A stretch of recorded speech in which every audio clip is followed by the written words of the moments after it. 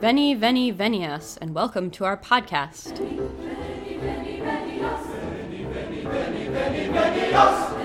Good evening, and welcome to Ask a Medievalist. I'm Em, the Ask portion of our program, and joining me tonight is Dr. Jessie Noose. Hello! All right, so it's the end of June, suddenly. I don't know how that happened. It really is. Oh my gosh. It's a weird time because time has no meaning. Yes, and yet somehow historic events seem to be happening every single day. Yes, so time simultaneously has extra meaning.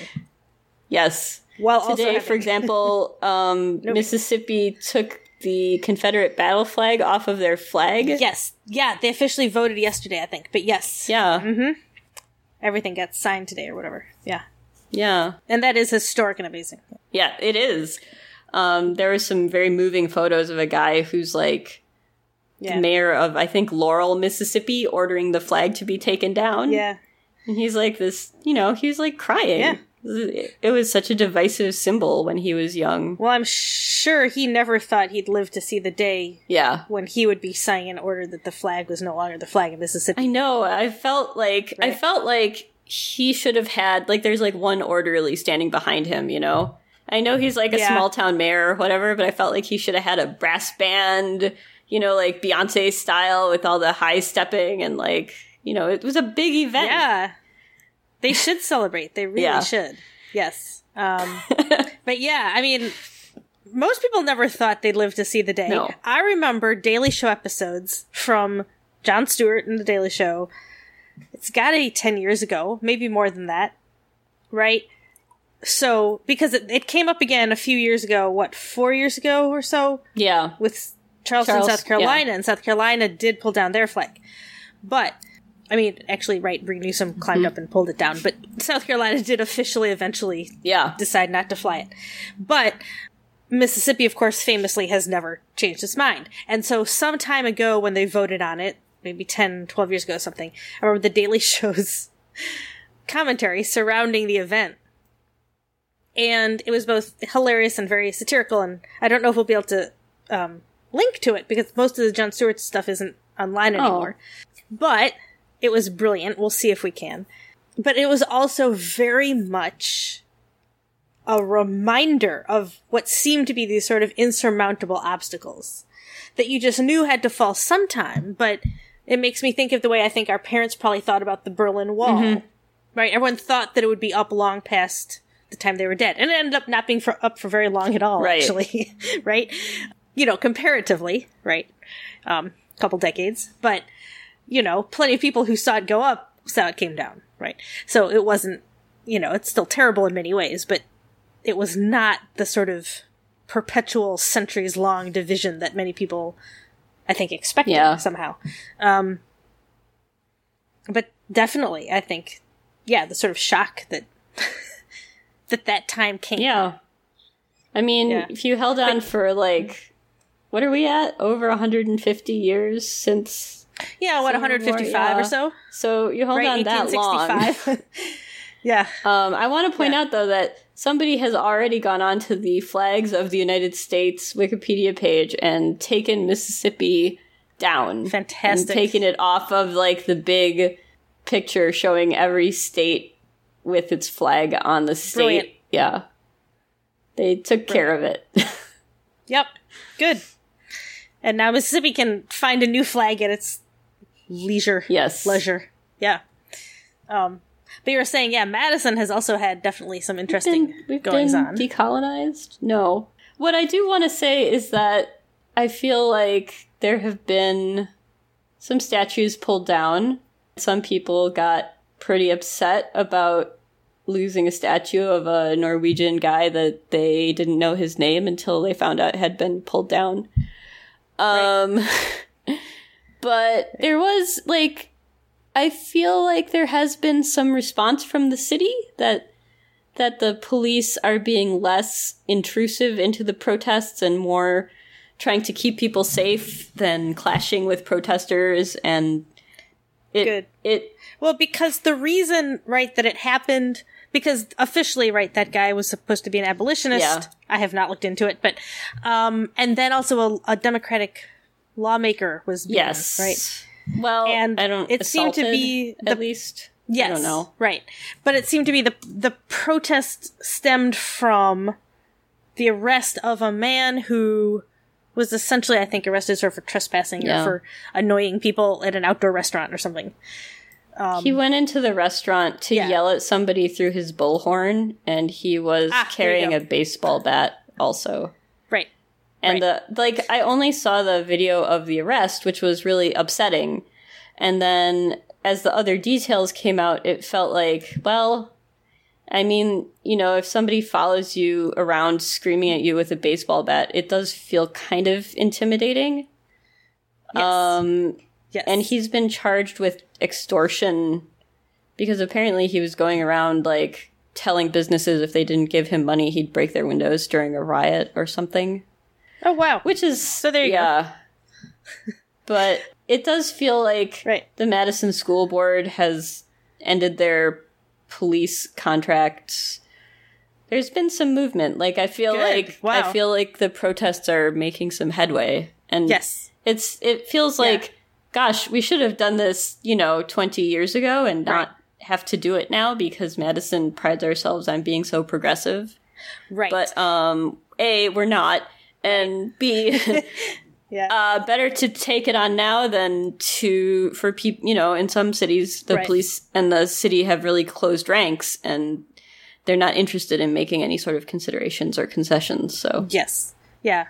And I think even for Madison, it's not necessarily that the man wasn't being threatening or any of those things, but also just, that when the police arrest somebody, that I suppose the manner in which that person is arrested matters now, right? Yeah. As it should, of course. Yeah.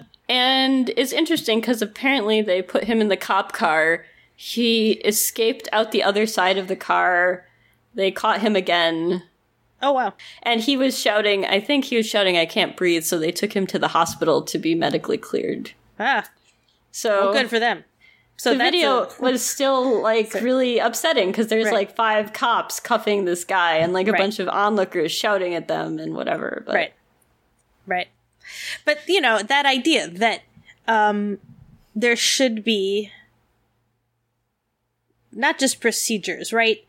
But it should be accepted that there are just certain things you do and don't do, right? And that's how it is, right? And ultimately, I mean, if someone runs away, you just sort of put out a bulletin or whatever it is they do, and you find them eventually. I mean, right? You always have to. You always have to replace anybody in these stories with what if it were me? What if it was a relatively small white lady doing the shouting?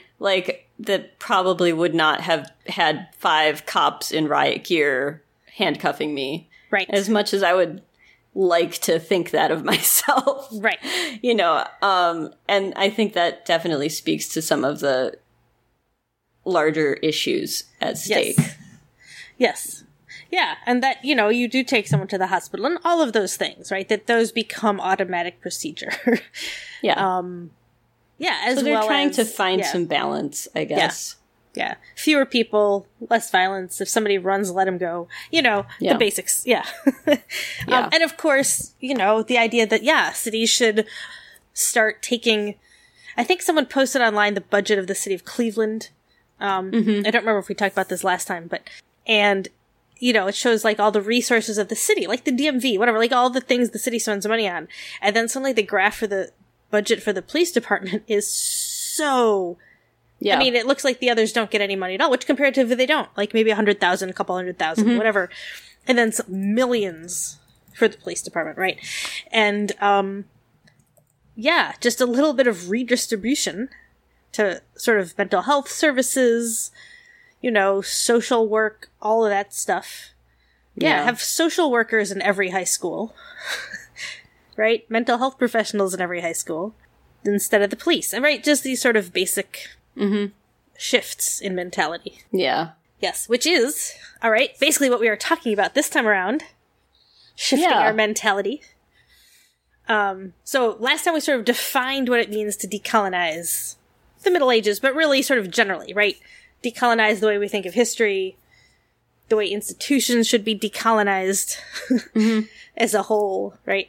All institutions. So ways of changing our mindset so that the white, I mean, primarily male, cis, heterosexual, normative, whatever, narrative that we've always sort of read is not the primary one that we favor, with others, like, often you weigh other narratives against this, dead white guy narrative as the truth, right? And then, so if you have some other historical source that says, we won the battle, and the dead white guys are like, no, they were routed and they ran away, or whatever. Right. People tend to favor the dead white guy narrative. Yes. So sort of rejecting that mindset. Yeah. Well, and there actually are some really, really important, famous issues with a lot of those things. When you said that specifically, of course, something we're going to talk about is North America. And it sort of brought up the idea of, all of the sort of colonization of the Americas, but in this case, we're the United States, so specifically North America, and all of the sort of battles with Native Americans, right, which we tend to think of by their, colonial names. So whatever, the U.S. government named them, it's how we tend to name them. It's like basically whatever we saw in Dances with Wolves, honestly, right? Yeah, exactly. And this idea, right, that essentially, the Battle of Little Bighorn is one of the big ones, obviously. Also known as, unfortunately, Custer's Last Stand, right? And there was an ice cream shop in my the city I grew up in called Custer's Last Stand in Janesville, Wisconsin. Yep. Yes. Which honestly, I kind of enjoy that, because why not? Yeah. Yes. Make fun of him a little bit. We made good custard. Yes. Yeah. Excellent frozen custard. Yep. But yeah. And that is one of the few battles that I think we do know better by its sort of traditional name. Battle of Little Bighorn. But essentially, right, that there are Native American records of that battle, right? There are drawings, of course, oral history, but particularly the drawings in what are known as ledger books, right? All of these ledger drawings, that's a way that Native Americans recorded history, that is really sort of interesting and intertextual, because it's essentially, right, taking this European tool, which is the book, the text, something we'll probably talk about more in this episode, and recording their history in it and on it, right? So in some ways, it creates this history, Native American history, as a part of the European record, except, of course, it still tends to have been ignored.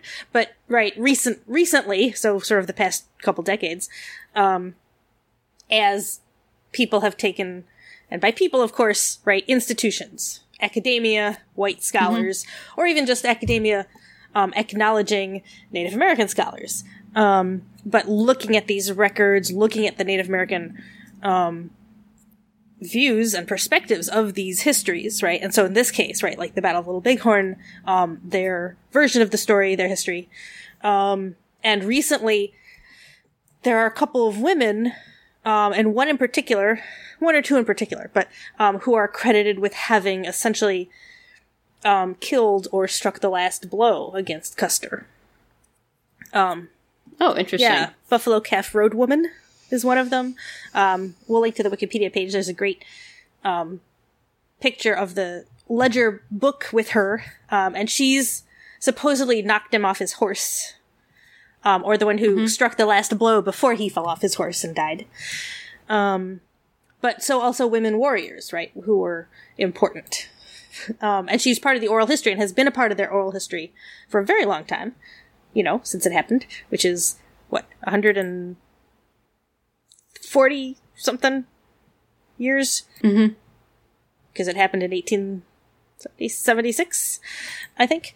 But anyway. Wow, that recently. Huh. Well, yeah. I mean, because Custer fought in the Civil War famously, and was fairly reckless there as well, although he managed to survive it. I mean, right. But, it caught up with him not that long later. Yeah, so, but anyway, so the sort of extent to which a lot of these things have been hopefully reincorporated, start to become reincorporated in the history of how we think of this country, right? But yeah, that's a big one, ledger, the sort of ledger drawings. And I was going to say, we're going to repeat, because we're talking about North America, repeat what we did last time as well, I think, that you, right, are recording on the land of the Ho-Chunk Nation, and I'm recording on the land of the Powhatan Confederacy. And that it can seem like sort of empty words to say this, right? It's become more common, though. Hopefully some of our listeners have been to places where you've seen plaques or heard announcements or something that tell you these things, right? We talked last time about, restoring traditional names to places. So what is the James River? Was the Powhatan River, for example. And it's important, I think, to think about these things, because that idea of shifting mindset, right? The more we restore these names and restore the places, the more we sort of shift our mindset from thinking of the Americas, but particularly, right, North America, the US and Canada, the more we shift from having thought of them as kind of these empty wildernesses that had nothing going on until, Jamestown or whatever. The Spanish, although we've kind of raised them as well, but the Dutch. That changing that narrative, right? So that we recognize that our history lies on top of, but is also deeply integrated with Native history, right?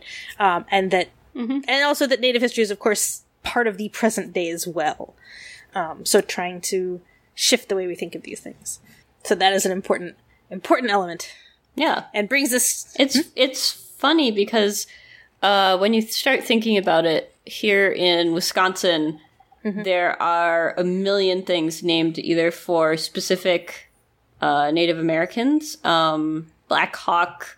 There's a Black Hawk Technical College. There's a Black Hawk Church.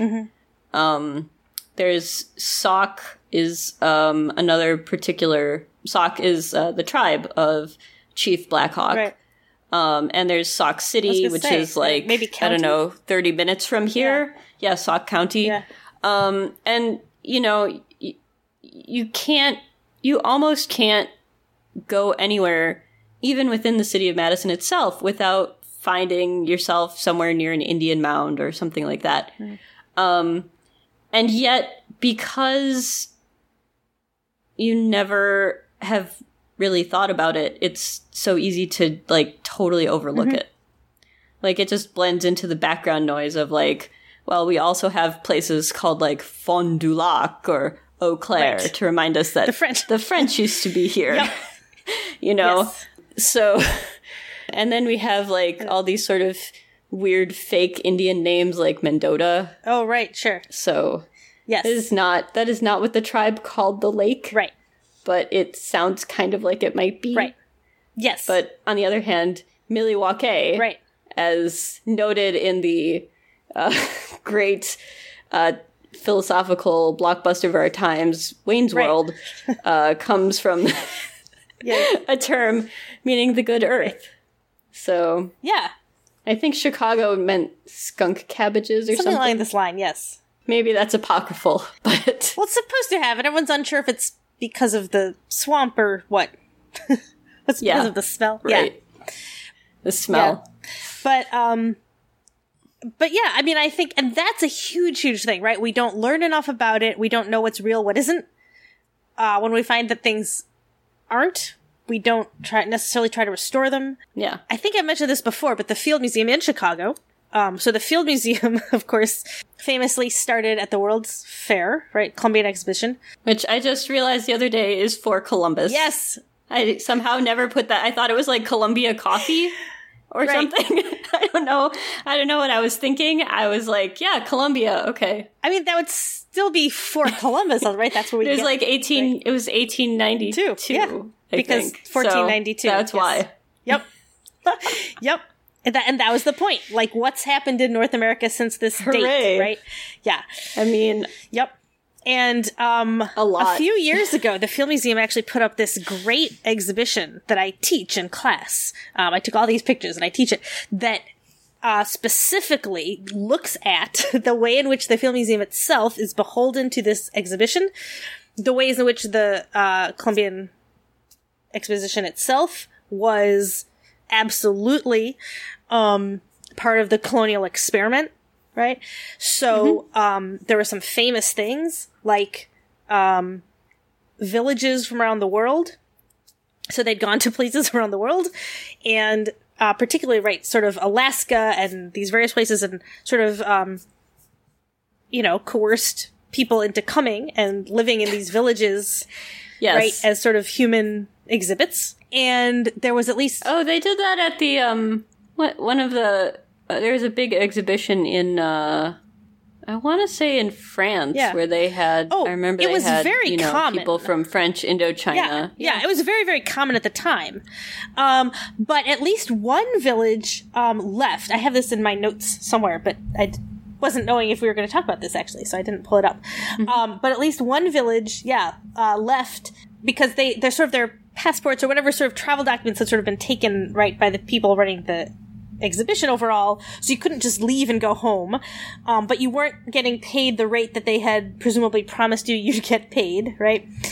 Ooh. Right, so essentially what happened is that this one village left, essentially, and set up their own exhibit outside the gates. Oh. So that people had to pay them personally. Right? So they couldn't sort of just leave until their contract was over, but they still managed to get out of their contract, essentially, right? And that's smart. Charge their own admission. Yeah. Yeah. But then there were other aspects, for example, right, that African-American musicians weren't allowed in. But they performed outside the gates. They were, right, so they weren't sort of allowed into the exhibition, but they were asked to perform at the gates because certain things like ragtime, which was sort of a brand new, at least to, Yeah, Scott Joplin was, way too. Yeah. I just read that he was shopping in opera around in 1910, so that wasn't too long after. Yeah. No. Would have been that era. Mm-hmm. Yeah, so this sort of became, and this became the foundation, right, of the Field Museum and the whole history of natural studies, right? And what we think of as, right, a museum of natural history. And the ways in which it conflated sort of the history of animals on Earth and evolution with the history of culture, right? That cultural evolution was seen as a thing, right? And so there were sort of barbaric, savage cultures, so-called, giant quotes, right, that led up to sophisticated cultures. So this whole very, very problematic idea. And so, yeah, the idea that ragtime was sort of maybe first heard here, and the extent to which, right, that all of that very problematic stuff overlaid the other famous aspect of the Field Museum and natural history, which of course isn't just things like, progression and evolution, but of course dinosaurs. Right? Yeah. The dinosaurs are great. They've got gemstones. Yes. Honestly, not totally sure how those are, Yeah. like nice polished gems that people donate, and you go, wow, those are pretty. It was the Labrador Inuit who left and set up their own village, by the way. Okay. Yeah. But yes, and so the dinosaurs, this was great, right? Of course it was great. They're phenomenal, and they're, and the Field Museum remains at the forefront of paleontology. But Elmer Riggs, who went off and dug up stuff, which was great. You know, and they still have a lot of these things. I mean, but the ways in which these were very problematically put next to each other.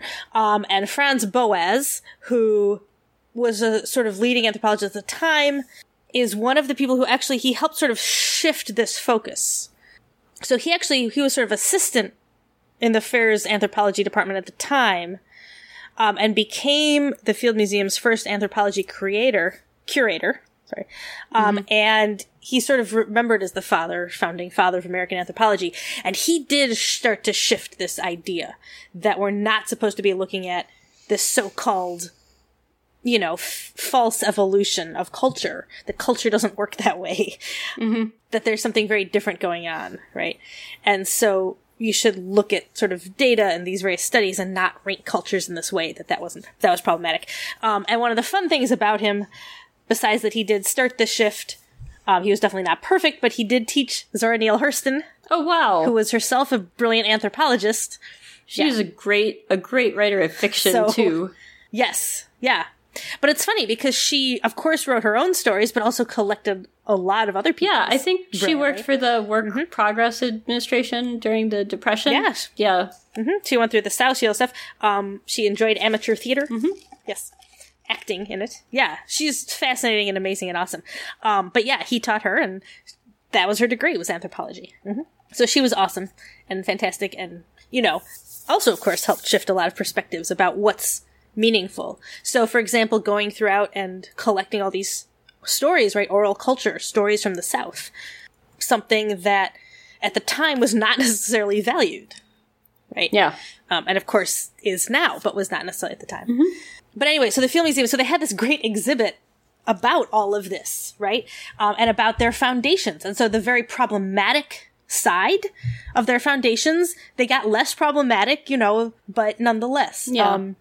And the idea, right, that you can't really separate the fact, you know, why are people and dinosaurs in the same museum? This is problematic, right? And it comes from that idea that somehow, right, why are Native American art, why is Native American art put in a natural history museum and not in, like, the Art Institute? Right. Right. So now, of course, it is. Right now, it absolutely is. And natural history museums have instead started to take on a focus of culture, right? Where they really look at culture. And so if you think of culture before there were humans, right? Mm-hmm. Environmental. And then culture once there were humans. Yeah. Right? And how do these things shift? But the Field Museum completely redid its American wing. And they have a indigenous curator now. Oh, wow. That's great. Yeah, I think the Met just hired their first Native American curator as well. But yeah, so the Field Museum just redid its whole wing with at least one, maybe a team, probably a team of, but at least, you know, definite Native American input and curation. And it was supposed to reopen... you know, March, whatever it is, basically when everything shut down. Yeah. Like, the teens, yeah. Right? Mid-March, yeah. So, I had been very excited to go see what it was going to do, and have not, of course, done that yet. Well, but hope springs eternal. Something to look forward to. Yes, absolutely. 2021, March 2021, maybe? Yes. Or, you know, yeah, we'll see. But that's the idea. And one of the things they did even in this original exhibit from a few years ago, where they were sort of thinking about all this, was they went back to some of the places where they had gotten art pieces and asked contemporary artists to create for them pieces of art to go in the museum, right, specifically, that would sort of be companion pieces to these, you know, previous art pieces that had been collected probably not very ethically. Yeah. Right. Yeah. And so that's a sort of great shift, obviously. Yeah. Right.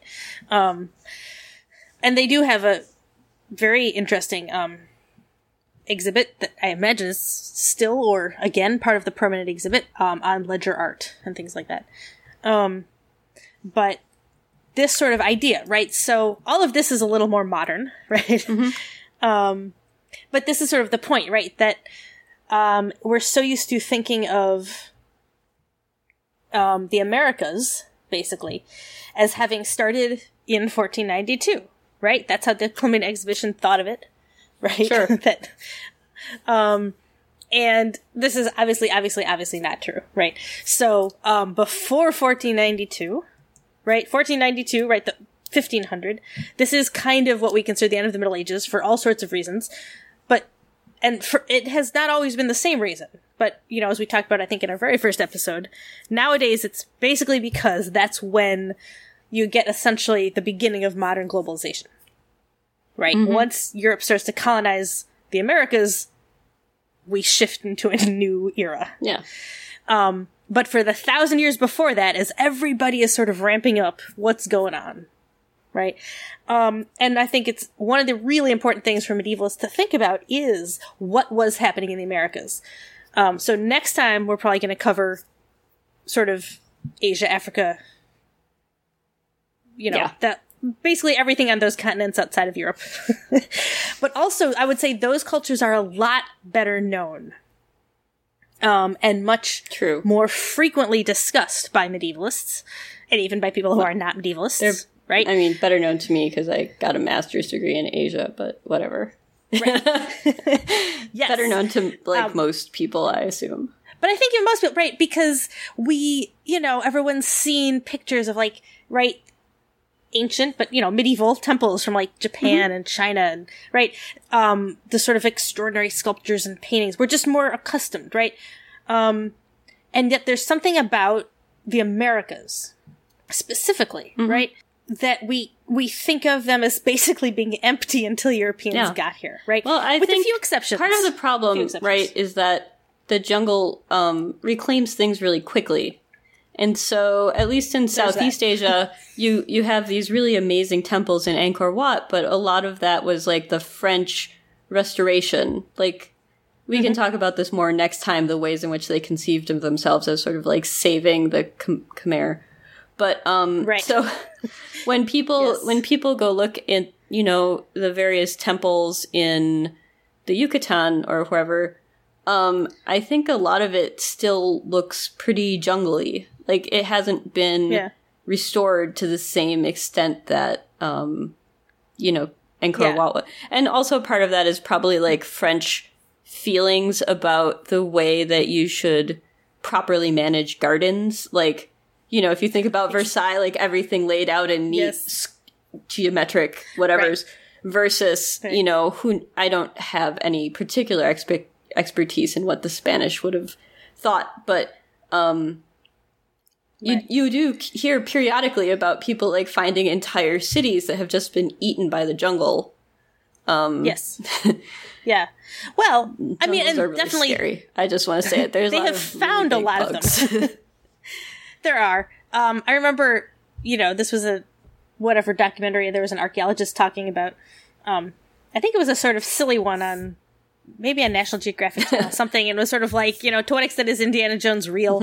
And, because famously he was, based on a guy from the University of Chicago, actually, right? So we're back to the Field Museum and the University of Chicago and all the stuff they pilfered from other cultures, which was a lot. Yeah.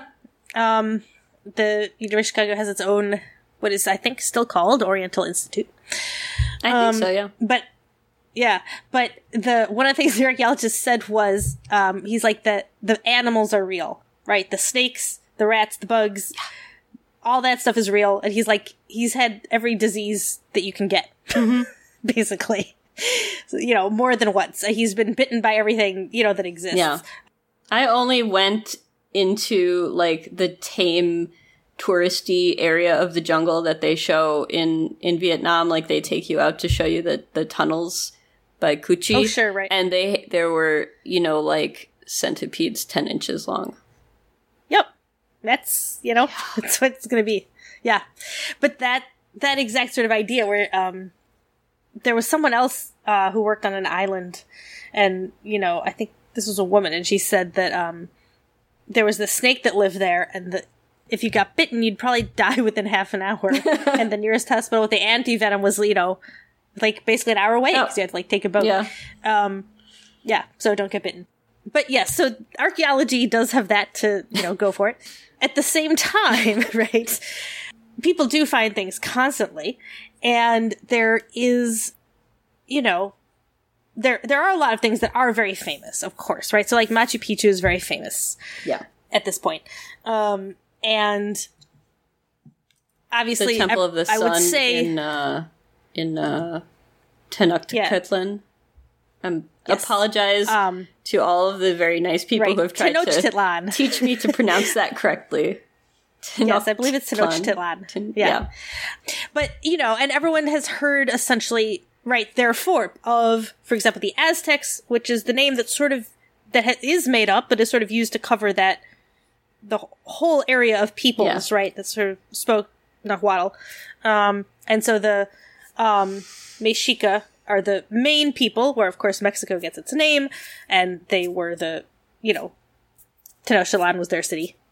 But the Inca, of course, right, people know about the Inca and Peru. So there are some giant civilizations that people have heard of with extraordinary cities that are being restored, and that you can sort of go see some of, and they do absolutely find bigger cities occasionally, right? So, or other cities that they've been looking for that you will stumble on. Yeah. Because, they just sort of...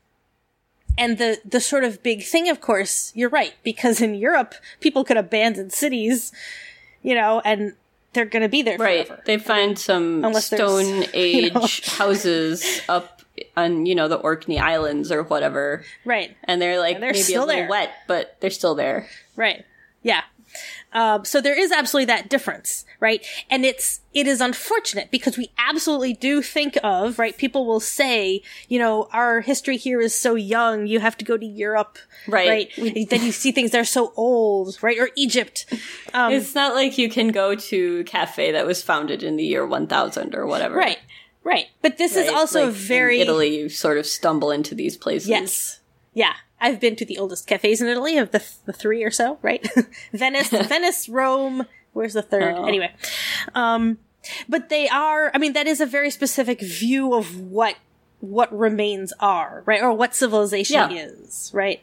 And that idea that somehow you have to have stone, which first of all you do. There's tons of stone. Mm-hmm. It's just that, yes, frequently it gets buried, Even in Egypt, right? The pyramids and the Sphinx all got buried at various points. Right. It is definitely modern tourism that keeps them unburied by the desert, right? But that sort of idea, right? That somehow only specific things sort of count in quote unquote, right?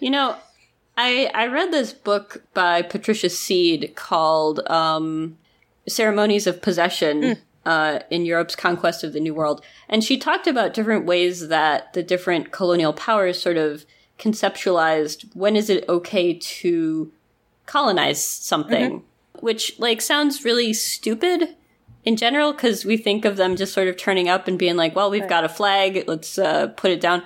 But they did have like ways of justifying to themselves like this land is not being used. Yes. And I know that especially the British, I think, looked for people sort of working the land, like putting up fences, like in this very specific British way of like putting up fences and tilling fields and stuff like that.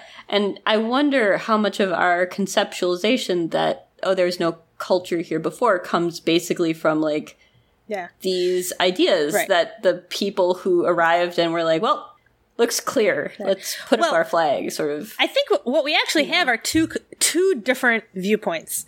First, we have the Spanish and also the Portuguese, but we're going to go with the Spanish, right? Because they paid Columbus, Ferdinand Isabella. Last time, I believe, we talked about the Restoration, right? And how you don't expect the Spanish Inquisition, for example. Yes. And so, the Reconquista, right? They finish, right? So, Christians under Ferdinand Isabella who are now married, right? Christianity pushes out the remainders of the Islamic rule, which has been there for about 800 years, and unite Spain. They exile the Jews, so all the Jews get kicked out, and and spread throughout Europe, basically. So that's the whole thing. Yeah. England, which has Jews at the time, but officially Jews are not allowed to live in England at the time, even though there are Jews living there. This is a big point of... It's not a debate, really, anymore in scholarly circles at all, because everyone knows that they're there. But for a long time, people will be like, oh, but there are no Jews in England in this period.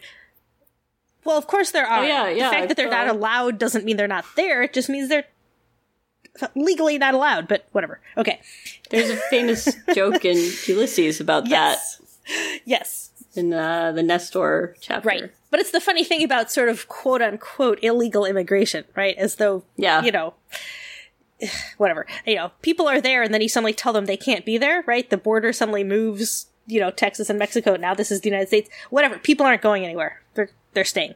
Right. Pretty much. But anyhow, so of course all these people poured in from Spain. Some of them are Jewish. Some of them are what becomes known as conversos, right? That they were Jewish, but they've converted to Christianity. They're hiding. Crypto Jews. Yeah, basically. So this is a whole thing. But anyway, so all of this goes on. So Spain is looking to not just plant its flag, right? But Christianize. It is looking to Christianize. Yeah, and it had a ritual, I think, where they would read their... I forget what they call it, but they had, like, a big document where they said, basically, you're all going to be Christian now, and anybody who objects can bring it up with us directly, and they'd read it in Spanish to the coastline. Yeah. Right? Like, they'd shout it from their boats. Basically. Which seems unfair, but... But then... The thing about the Spanish is, right, they marched into some of these amazing cities, right? And they were floored because Tenochtitlan definitely was more extraordinary than most of Spain at the time, and they all said so. They all acknowledged it. And so they were definitely aware that they were in the presence of a civilization that was as civilized as theirs by most standards, right? The exception being Christianity. And there are a couple of really interesting things that happen. And then there are also, right, the horrific genocide. But basically, what Spain did was, that was their basic perspective, right? Here we have a civilization that we can make Christian, right? And that was their goal. And so, so they just decimated everything, and it was sort of horrific. At the same time, there were people who were there, who were Spanish, who did recognize the quality of the culture that they were destroying, and made attempts to talk about some of it, write some of it down, save some of it. Yeah. Which is how a lot of those artifacts and, just incredible, amazing pieces of art and codices and all this stuff, how all those things ended up back in Europe, right? Yeah. And they would suddenly turn up in various centuries, and people would be like, this is probably from whatever place, whatever time. How did it get here? Nobody knows, right? But, clearly there were people, despite the fact that certain areas of, right, the Spanish Inquisition, really, were trying to burn everything in sight, there were other people who were definitely valued it. But yes, right, their version was very much like, we have found a civilization that we can Christianize. And England and France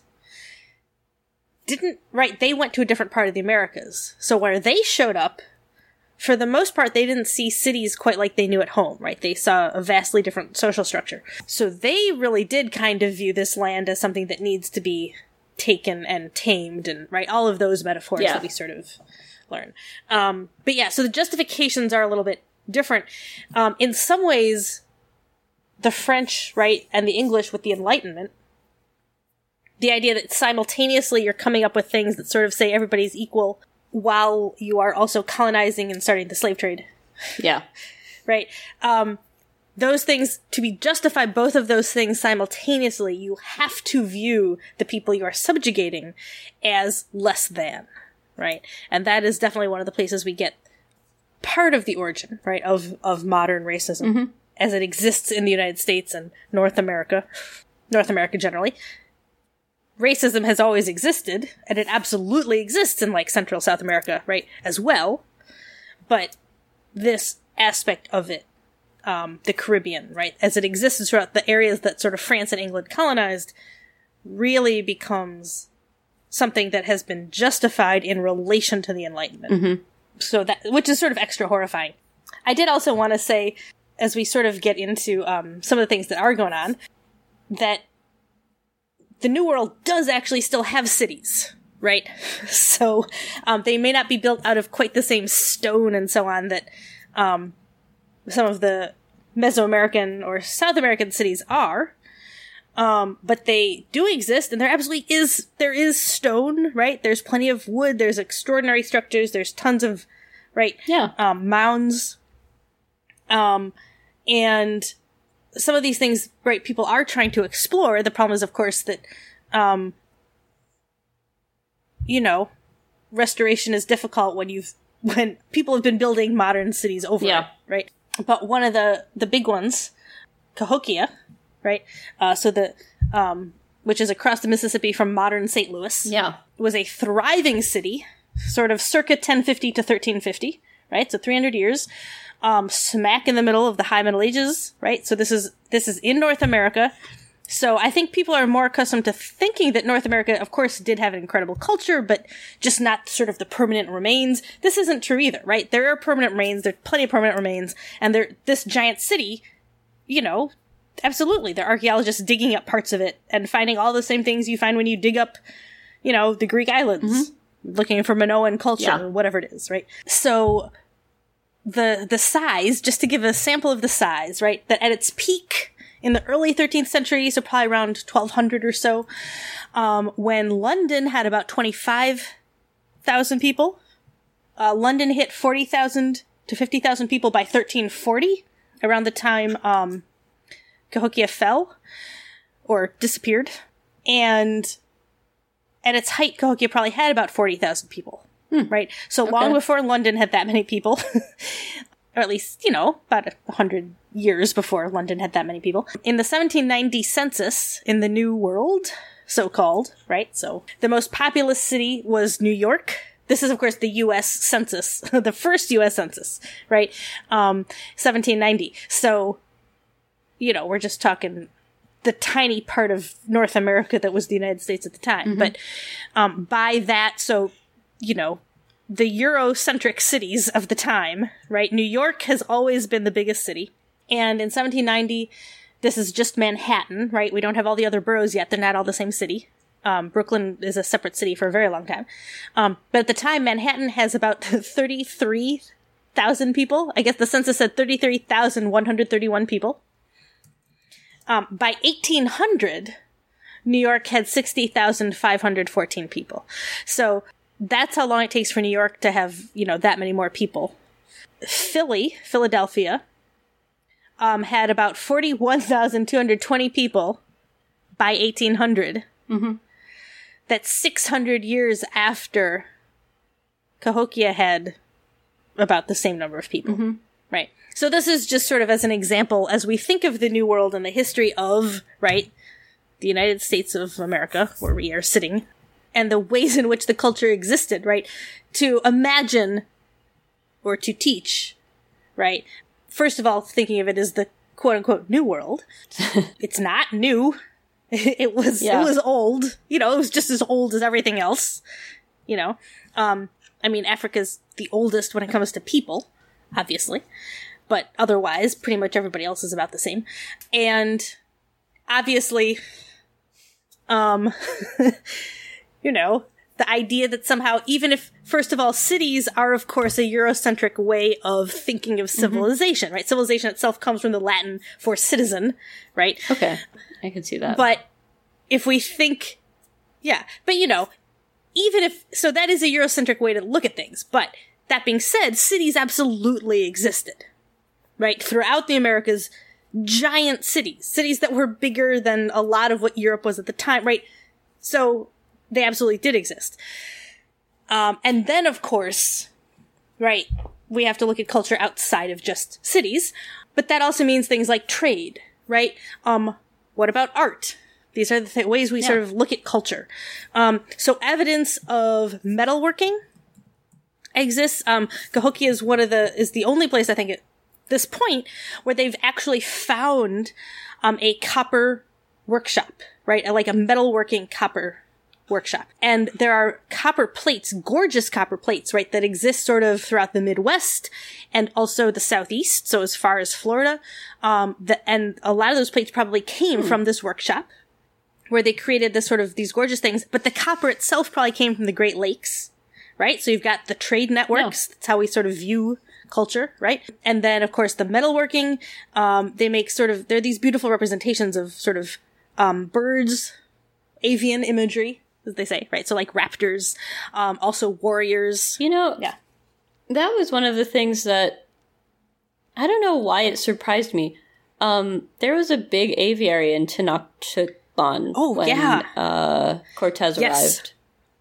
I was like, that's like a zoo. That's just like the city that I live in, Absolutely. I was like, huh. Mm-hmm. Yeah. And you're right, exactly. We sort of know, right? Like Rome collected animals from all the places they went. So like they knew what an alligator was and all this stuff. Well, actually a crocodile, because the American they're all crocodilians, but alligators only exist in the Americas. So, all right. So crocodiles from Egypt. Anyway, but yes, so Rome made a habit of collecting animals sort of everywhere they went. But of course, this is something many cultures have done. And birds, bird catchers have been a thing, since long before they showed up in the magic flute, around the world. I was gonna say. Yes. Yeah. But they show up in, of course, Japanese culture and plays as well, in fact. Yeah. Right? There's a huge industry everywhere behind it. And I mean, birds in South America are incredible and gorgeous. So, yeah. Mm-hmm. Yeah. But absolutely, right?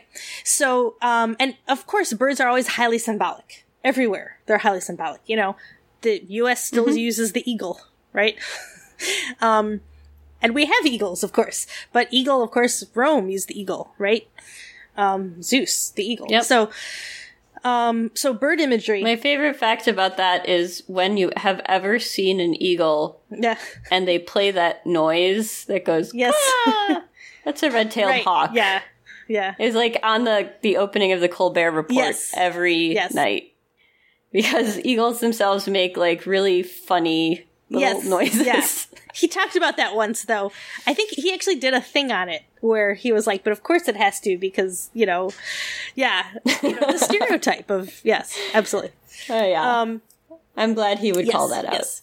But that sort of sense, right, that this imagery, right, so the importance of this imagery sort of exists everywhere, but so the sort of the copper work, and then also with copper, as well as other materials, they made these little masks. They're known as long-nosed god maskettes, because they're these little masks. So maskette, with an E-T-T-E, like a little mask. Because it's little. But they're probably gods, right? And they have these long noses.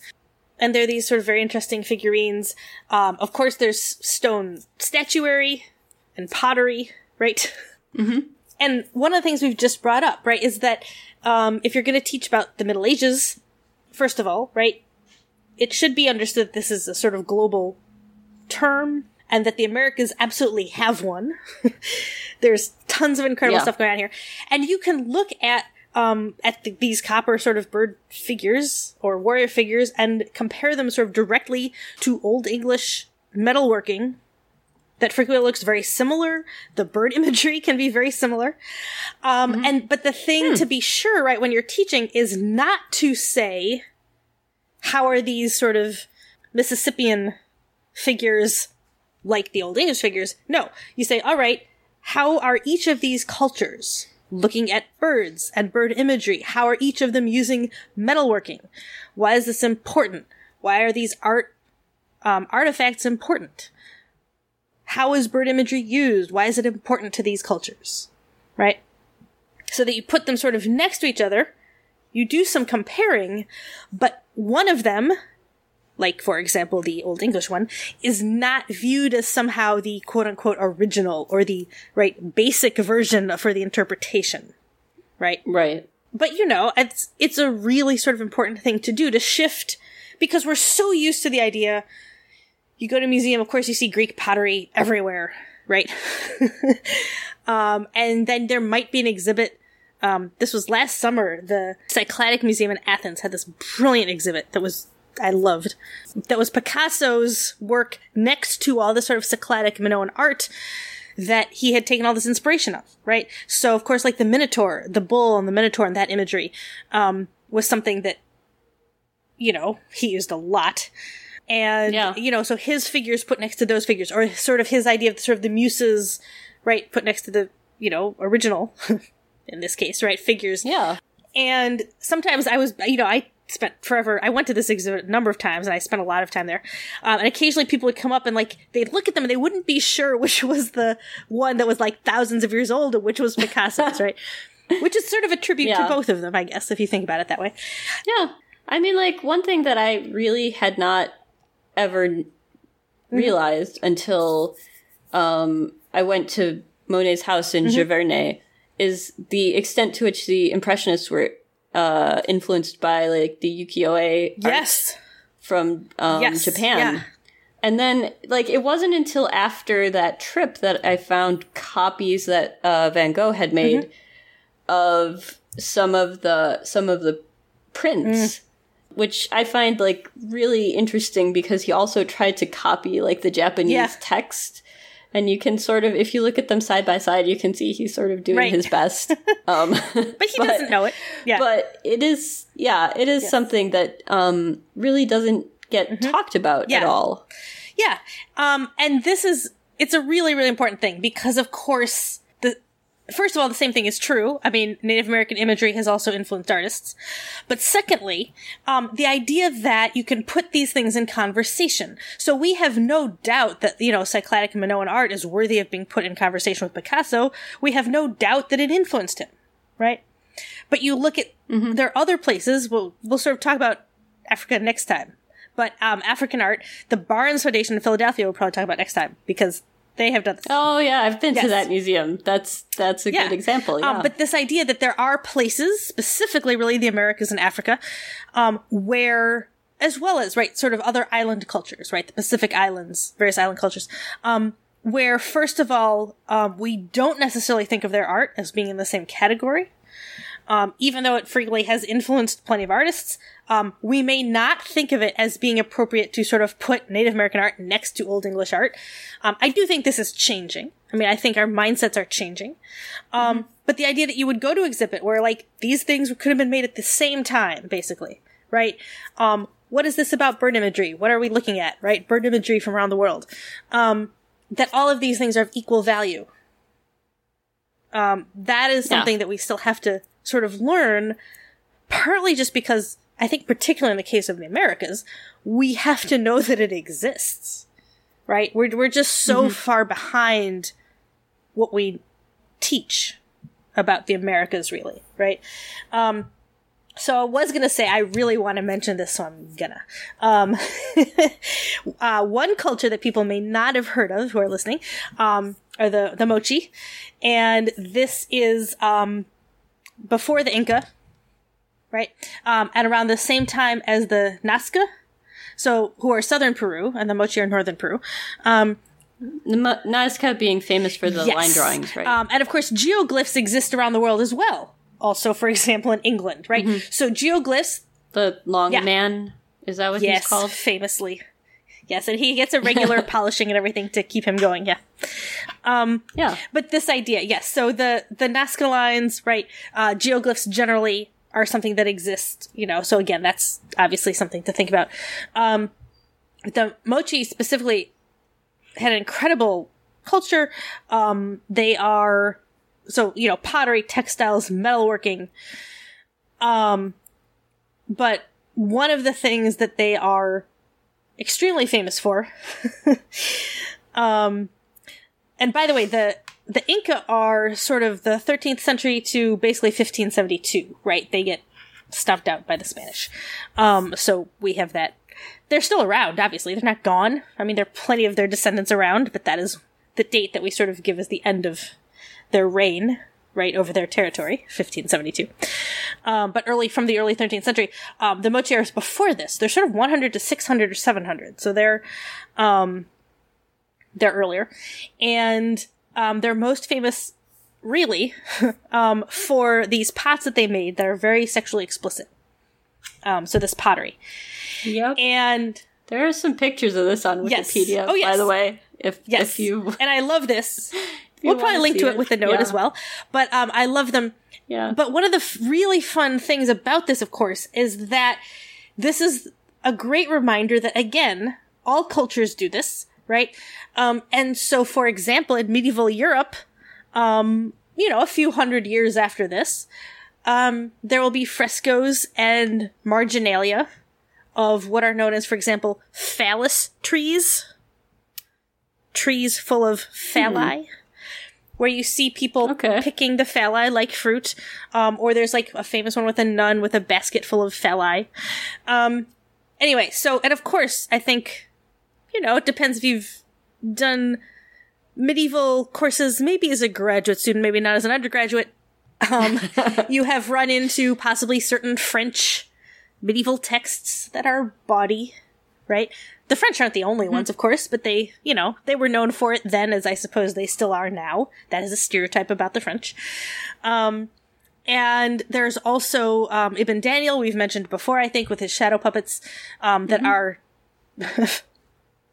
triple X rated, absolutely.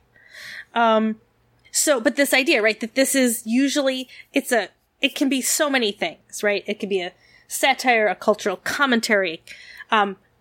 It can be about fertility, but frequently it probably isn't. Frequently it's probably about a lot of other things, right? It's much more of a social commentary. It's just that we're so used to being in a puritanic age, and by we, and now I really do mean, right, places that were, specifically North America, Yeah. People who, I can't remember who said it, but there's some famous lines of, like, Australians saying, at least we got the convicts, because the British who settled North America brought with them some very distinct religious views from which we still definitely kind of suffer. And the fear of sexuality is one of them. But this is a tremendous part of European culture as well, obviously, right? So that's another one of those moments when it can, a teaching sort of, right, section on these images sort of, in various places and what they mean and what they're about. That can be a really sort of important aspect of, again, right, shifting our mindset about what different cultures did or didn't do, what was and wasn't acceptable, all of that stuff, right? And again, of course, just reminding us how much culture absolutely existed in the Americas. I had been going to finish up with books, which again are very Eurocentric. The idea that things have to be written down. They don't, right? We have to learn how to accept oral culture, right? And also music and painting and drawing and sculpture and all of these other things, right? That have been around so much longer, right? Writing is only about 8,000 years old, right? The earliest musical instruments that we actually have, right, are flutes that are at least 40,000 years old, sculptures that are 40,000 years old. Yeah, right? I mean, and you imagine if we have a flute that's 40,000 years old, something probably existed before that we just don't have. Even bone doesn't last forever, right? Yeah. But sculptures are 40,000 years old. Cave paintings, of course, 44,000. And engraved stones, so stones that have been sort of engraved and marked on in various ways, probably, this is, but probably go at least back about 250,000 years. So people evolved about 350,000 years ago. This is pretty. So there's a big blank spot where we don't necessarily have any idea what was going on. Yeah. Then. So writing, the idea that writing somehow always has to be central is a bad way to look at things, right? And of course, particularly writing doesn't necessarily last. I mean, manuscripts, papyrus, these things don't. But that being said, of course, there are famous codices from the Americas. Some of them are post-colonial, right? But some of them are definitely pre-colonial. I believe, I think probably, I don't know how many of these are. The Popol Vuh, and I really apologize, I'm saying that wrong, was oral tradition for a really long time and then finally got written down in the year 1500. Yes. Yeah. And some things are written down. So, of course, this is a problem, right? Some things we know were written down because there was a fear sort of, that colonists were going to destroy everything. Or also to demonstrate to colonists that these things were important. At the same time, of course, because the colonists, right, so, the Spanish, basically, because they destroyed so much stuff, they burned it, they just destroyed so much stuff, it can also be very hard to know to what extent there were earlier manuscripts of a lot of stuff. And codices, really. Yeah. Codices, right. Manuscript is something specific. But yeah, and that's a huge problem, right? And things occasionally show up. So some of the Maya codices that have shown up, it's not really clear for some of them how they got to Europe, for example.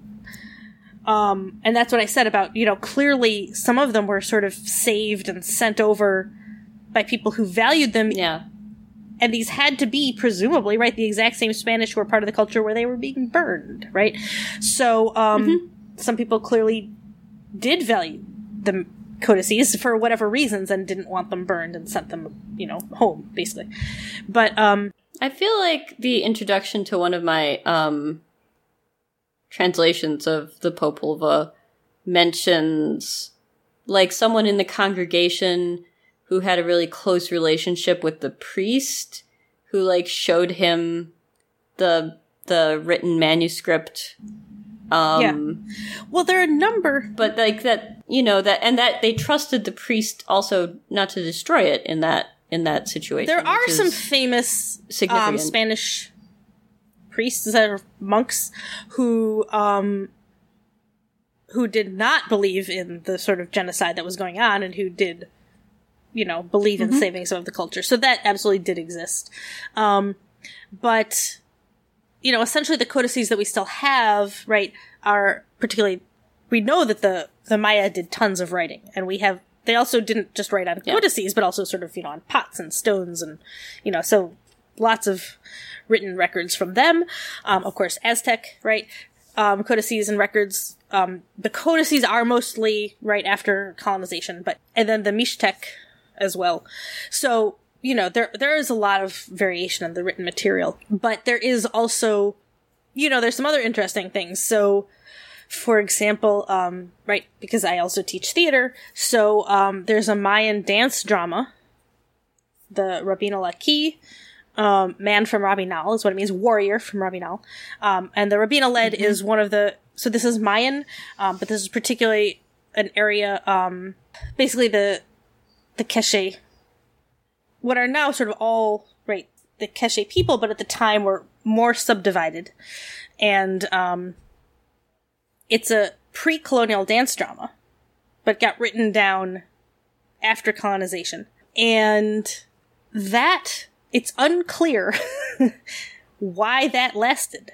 Somehow they sort of managed to keep it quiet enough. Also, they produced it on days that belonged to Catholic saints, like St. Paul, and when you see pictures of it, it's very clear the ways in which both, right, their sort of celebration of St. Paul has clearly traditional Mayan elements, but then a lot of that imagery has also, right, been re-imported into their production of the play. So there's this kind of meshing of these, right? And so the Spanish maybe didn't really notice or felt that it was Catholic enough that they wanted to leave it alone. It's a little unclear, right? But it did last, so it still exists, and there have been, translations. There's another very interesting version, Sor Juana, who of course is Spanish, but born, raised, died in Mexico, but of Spanish descent.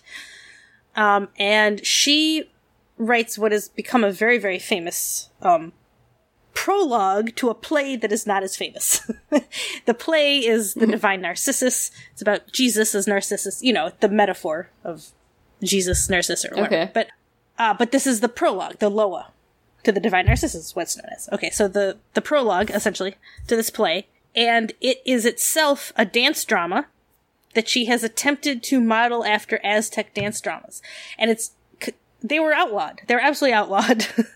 You couldn't do one. So it's unclear if she could ever have seen one, or how she really knew much about them, but she clearly knew at least something about them, enough to sort of know that they existed, and a little bit what they would have been like as dance dramas, which was different from, of course, the European tradition she's more familiar with. And It's also unclear if she thought that her play could be produced as a dance drama, which is to say that because she was writing it to sort of try and convince people that Catholicism, and this is also interesting, that there was a lot of overlap between Catholicism and the Aztec religion. This is basically the point of her play, that they actually see things very similarly. Mm-hmm. But did she really expect it to be produced as a dance drama? Given that dance dramas were illegal? But did she think her play, because it was a Catholic dance drama that also included an Aztec dance drama, did she think that her play could be produced that way? There are a lot of things that are interesting about this play. Not least of which, it's basically a 4-character play, and it's an allegory. So we have Occident in America. America, of course, is an Aztec queen, essentially, lady. And Occident is an Aztec warrior. And then there's religion and zeal. Religion is a Spanish lady, and zeal is a conquistador.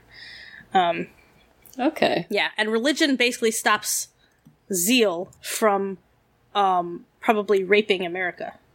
There's a sort of battle scene, and religion steps in before, and says, we can do this peacefully. Which is also a reminder, of course, that Sor Juana, even though she's Spanish, is also a woman, and had maybe a slightly more realistic view of colonization than you might expect, even though she also definitely believes with a Christianizing mission. But yeah, it's a sort of interesting, it's a very interesting reminder of the ways in which, when she is in Mexico, she absolutely views this as the West. Not in the way we view the West, Occident, right? She views Occident, the West, the way we have historically viewed Orient or the East, right? As something that is different and strange, right? It's the West that is different and strange. Yeah. So that alone, right? The way we've shifted our mindset to be like West. America's our West. And that means Europe. This is a mindset that has not always existed, and therefore can definitely shift back a little bit, right? Yeah. But yeah. Cool. All right, we'll save our other examples for next time to go with Asia. So next time we'll talk about the Middle Ages in Africa and Asia, and maybe talk a little bit more about nonverbal and non-written communication. All right. Cool. Well, what are my final things? Yes. So, you can follow us on Facebook. We have an Ask a Medievalist Facebook group if you're interested in getting an announcement whenever we put up a new episode. You can say hi to us there. You can say hi to us on our website at askamedievalist.com. And we have a feedback form as well. If you ask a question, you will probably hear it addressed on an upcoming episode. We're on Twitter too. We don't tweet that much, but we do announce our episodes. So, lots of good ways to get in touch with us, or just follow along. And we'd love to hear from you as well. We are always excited to hear what's going on. And I think that's all. I think that's what we got. As if that weren't enough. I think we're good. So yeah, until next time, everybody stay socially distant and wash your hands and keep it medieval. Ask a Medievalist is a production of This Can't Be That Hard Studios and is not endorsed, acknowledged, or condoned by Virginia Commonwealth University or any of its constituent departments. Our theme music is Veni Veni Venias from Carmina Burana by Carl Orff, performed by the MIT Concert Choir and licensed under a Creative Commons Attributional Non-Commercial License version 3.0. If you enjoyed our podcast, please rate us and leave a review on Apple Podcasts or wherever you get your podcasts. Also, why not tell a friend? For more on today's topic, including sources, annotations, and corrections, visit our website at www.askamedievalist.com. And if you have questions, feel free to drop us an email at questions@askamedievalist.com.